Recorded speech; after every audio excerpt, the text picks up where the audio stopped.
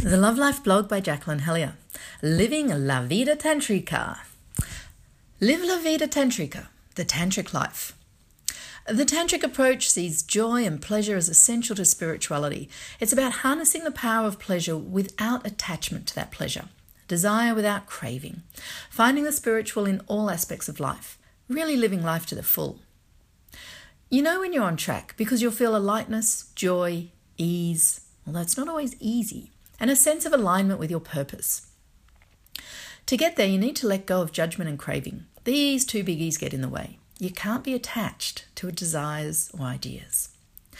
And then you bring consciousness to every moment of life, living with gratitude, loving with open heart. It's about appreciating the subtle, finding the ecstasy in the spaces in between, as much as letting go to intensity and passion.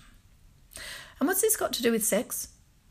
Because sex is so important in life, until you bring it fully into your Vida Tantrika, you're not going to get anywhere spiritually.